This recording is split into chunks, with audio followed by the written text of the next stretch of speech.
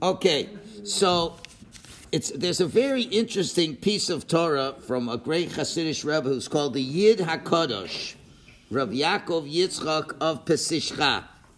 And he says a really great idea. It answers a number of interesting questions, and it gives us a mindset of what we're trying to accomplish on Purim.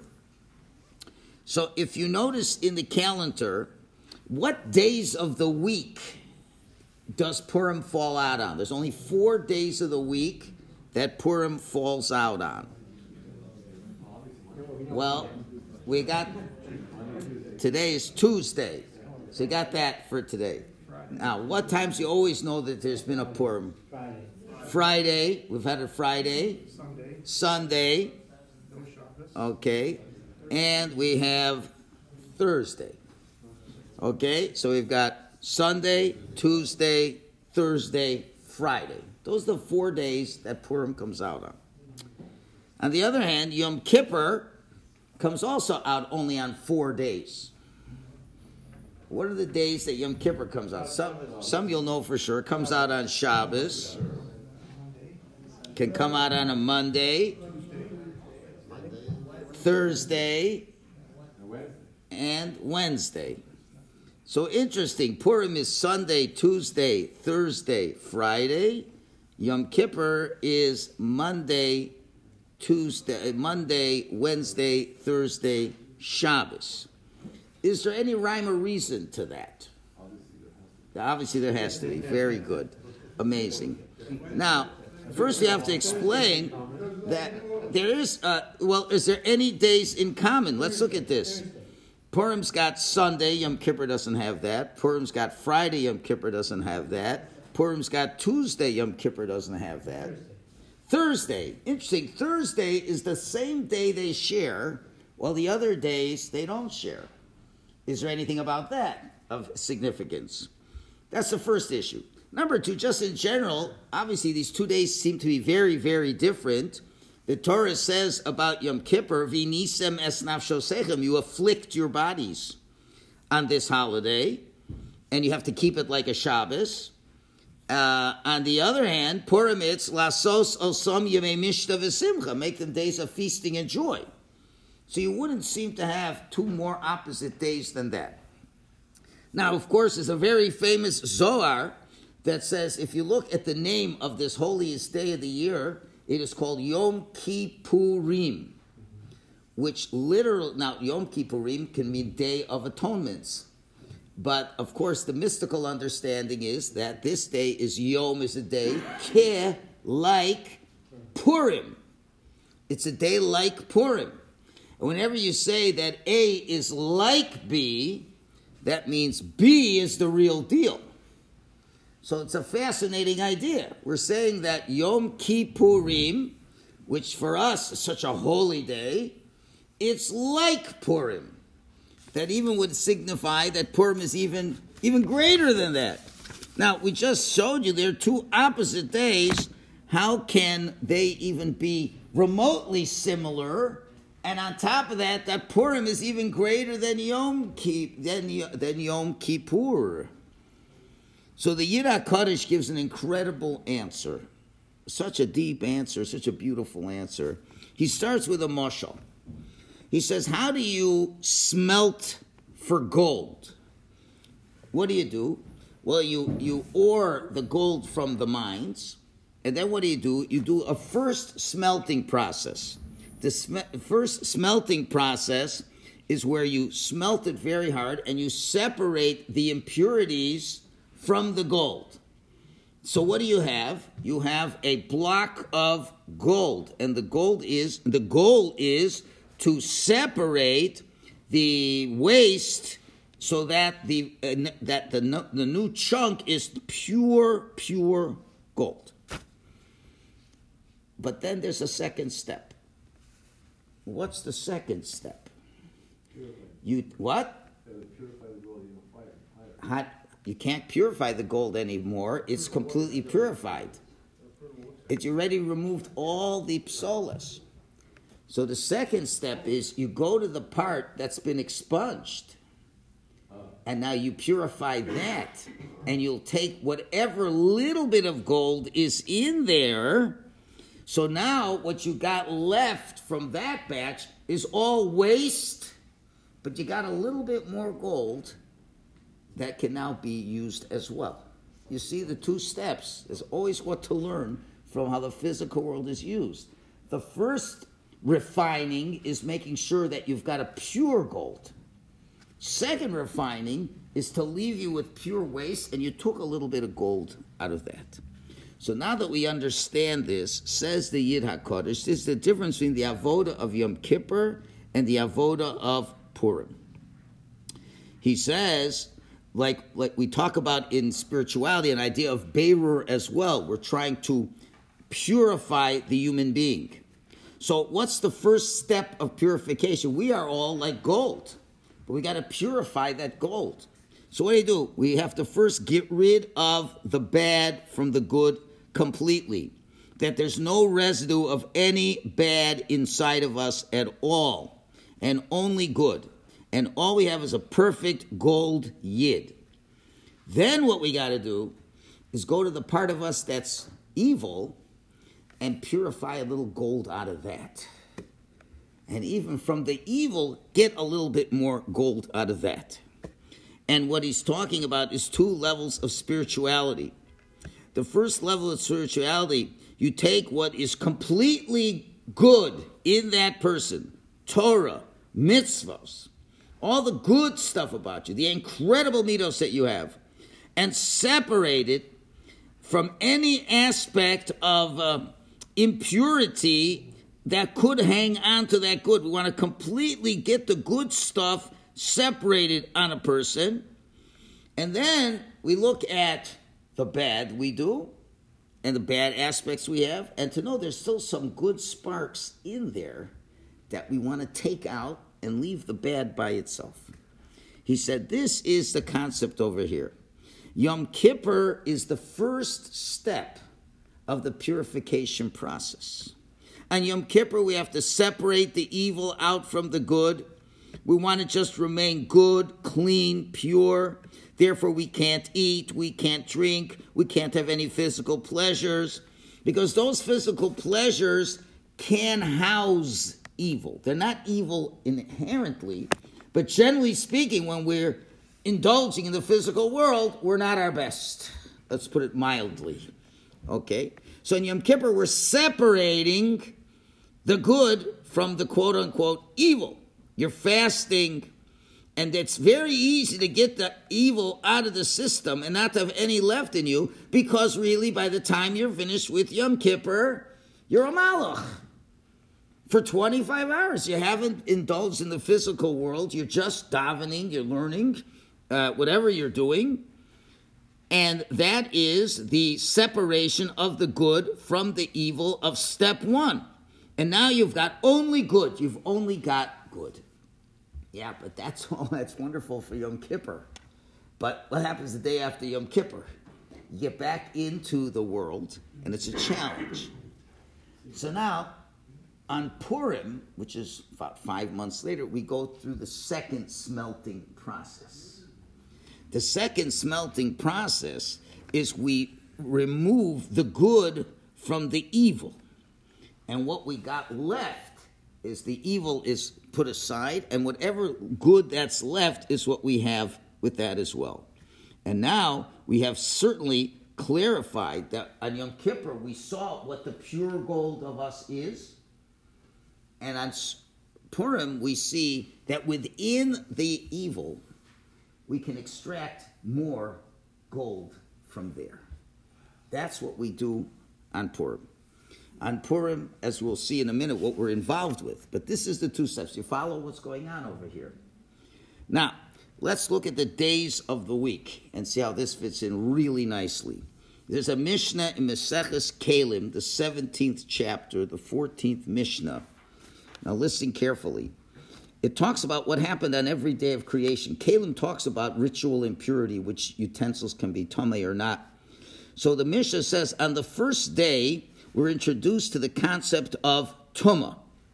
because there are things that were created on the first day that you can make a kli from them, a utensil from them, that can acquire tumah. For example, shemayim va'aretz. Aretz, earth, you can make earthenware. An earthenware utensil can become tameh. And therefore, it's a day that is susceptible to the concept of tumah. Second day, what happened on the second day? God just put the water, separated the upper and lower waters, and the rakia, to make the sky, there's no tumah there at all. Sunday's a day of potential tumah. Monday, there's nothing at all.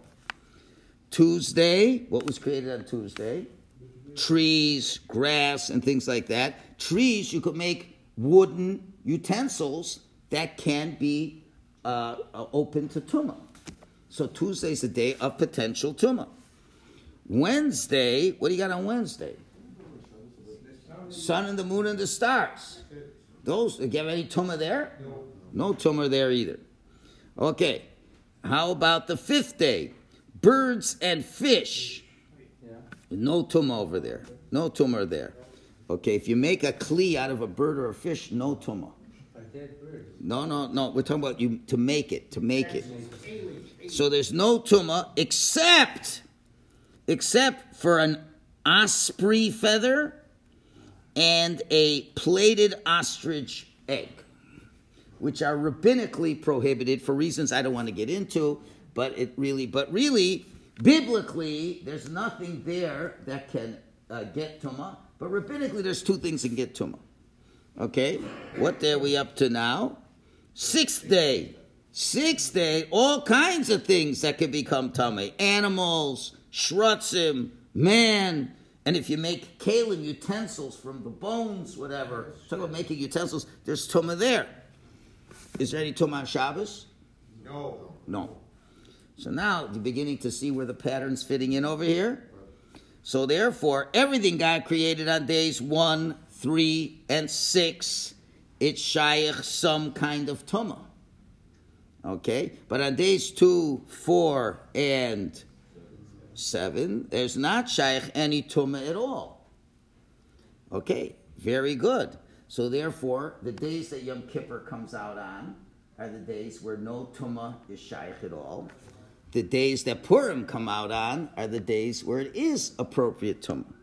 Now you're going to ask me, what about Friday? Friday we said there's no tumah, the fish and the birds no tumah, but rabbinically, Thursday, what did I say? Thursday, there's nothing from the fish and the birds that makes tumah, biblically, but rabbinically, two things. So very good. So now we put it all together. Yom Kippur are the days that there's what? There's nothing that can ever be tameh. And on Sukkot, that's the day where everything can be tameh. And what about Thursday? That's Purim. And now what about Thursday? Biblically, nothing. So Yom Kippur is a biblical holiday, but rabbinically, there are two things that can become tameh. And Purim is a rabbinic holiday. So now you understand why these days come out on these days. So you're going to say, well, that's not so exciting. So it's a cute thing to understand. But you understand why Yom Kippur is on these days. Because Yom Kippur is a day that within the essence of creation, there's no potential for tumah on those days of creation. Those days of the week, there's not even any potential for tumah.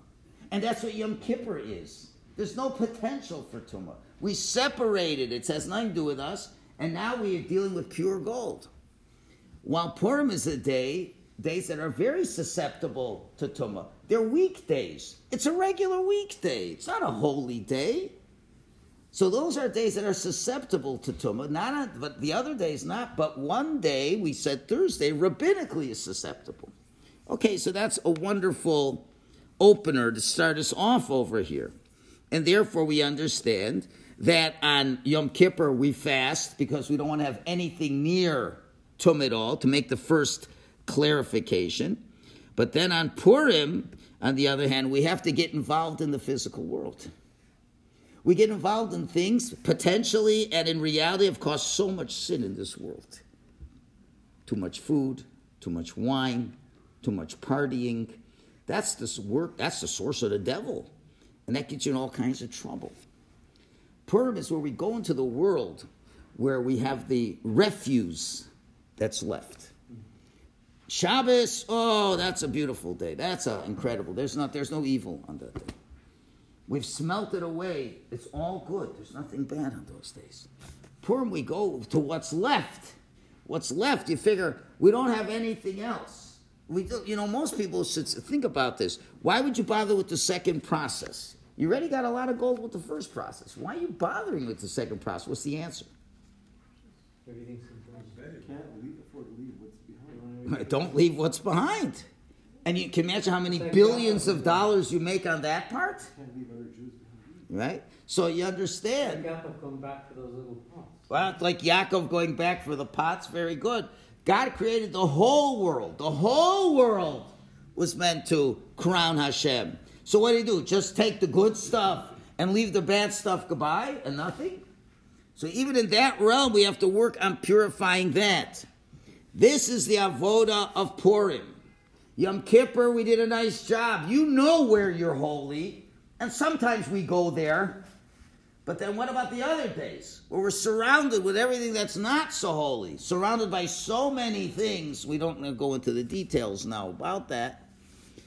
So what do we say? We go in there and we extract that which is good. We go on Purim and we have money in our hands like crazy. It's going to tzedakah. We got food in our hands. It's going for gift baskets to people.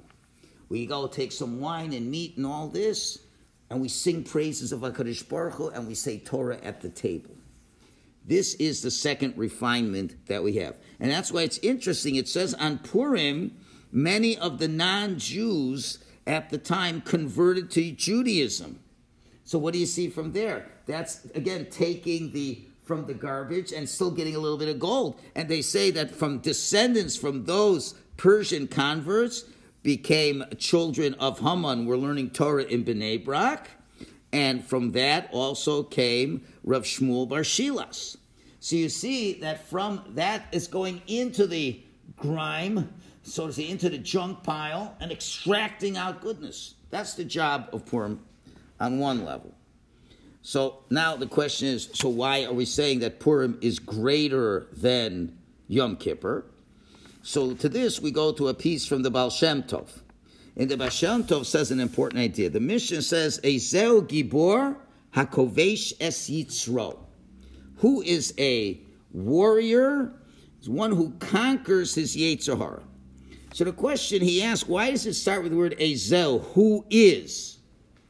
As if to say there's a few options. Now you could just say, a Gibor conquers his Yetzer Hara. Why say who is a Gibor? Why have to say who is? That means, well, we got 10 Giborim in the room, and which one is the Gibor? So it seems that there's many types of Gvura, and which is the one we're looking for, the true Gibor? So they give an analogy. The analogy Baal Shem Tov gives is, let's say the city was a terrible thing. It was a Democratic-led city, and there's a lot of crime in the city, and people are breaking in. So how do you deal with it? So there were two different types of people who dealt with the issue. One was you'd be up, and when you'd hear someone come in your house, you'd start screaming. You start screaming, and they run away. It comes another time, you scream, and they run away. There's another kind. What do? They sit quietly in the house. They wait for the burglar to come. The burglar's nice and comfortable. He's getting himself loaded up with tons of stuff. And then, when he least expects it, you jump on him, you give him karate chops and this and that, you surprise him, tie him up, and make him your slave. Which is the better way to go? Well, let's think about it. If you're just scaring the guys away, so what happens after a couple months? They come back. They come back. Never. I have a neighbor that they've robbed their house I don't know how many times. And they have the alarm and everything. interesting. I don't have alarm or anything, but I got mezuzahs on my doors. That neighbor Nebuch just has one. I doubt if it's a kosher mezuzah, and they get burglarized with all the fancy anti-burglar stuff. But anyway, if you just shout him away, he comes back. But what if you have captured him and you make him your slave? Well, if you made him your slave, now you totally have him and you've got something better than what you had beforehand. Now you gained a slave in that process. This is the two ways we have to look at Avodas Hashem and dealing with our Yetzer Hara. One is called pushing away the Yetzer Hara, and the other one is conquering and having him work for the good. So, for example, if the Yetzer Hara gets a person very excited to do an Aveira, you say, oh, I see you have a lot of excitement and passion. Not you, I. Well, how come I never have passion when I daven? How come when it's an Aveira, I have so much passion? How come at the end of with 2 minutes left in the Super Bowl, this year I was so excited? If they're going to make that field goal and win, can't I capture that and be just as excited about hearing the Megillah and see how things turn out? But if you just push away the Yetzer Hara, he keeps coming back. If you conquer him, not only you don't have to worry about him, but he works for you. And that's why the Mishnah says, Ezel HaGibor. Who is a Gibor? Because there's two types of Giborim. There's one Gibor who yells and screams and chases away the Yetzer Hara, but he comes back. And you know what happens? After a while, you get tired. After a while, he wears you out. Sooner or later, he'll win. But if you capture him, you tie him up, you look inside yourself and say, what motivates me? What motivates me to be arrogant? What motivates me to lust for things? What motivates me for these things? And I see I don't have to repress that. If I would just harness it, I wouldn't have to struggle with it anymore because I'll be satisfied doing things that satisfy my baser urges, but it's done in a positive way. Now that's the Gibor that we're talking about. So now you understand the difference between Yom Kippur and Purim. On Yom Kippur, the service is scream and yell and get the guy out of your way. That's a wonderful thing, and when he leaves our lives, we can really focus on Hashem. But what happens? Mamish, the night after Yom Kippur, he comes again, and we got to try to chase him again. But on Purim, the job is, we're going to say, Yetzer Hara, come on in. Come on in. Look, I got a vintage wine. Come on down, Yetzer Hara. I got a rib steak. I got friends. I got music.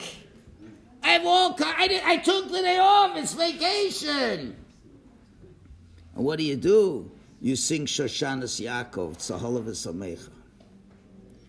The whole idea of Purim is to take everything that's holding you back.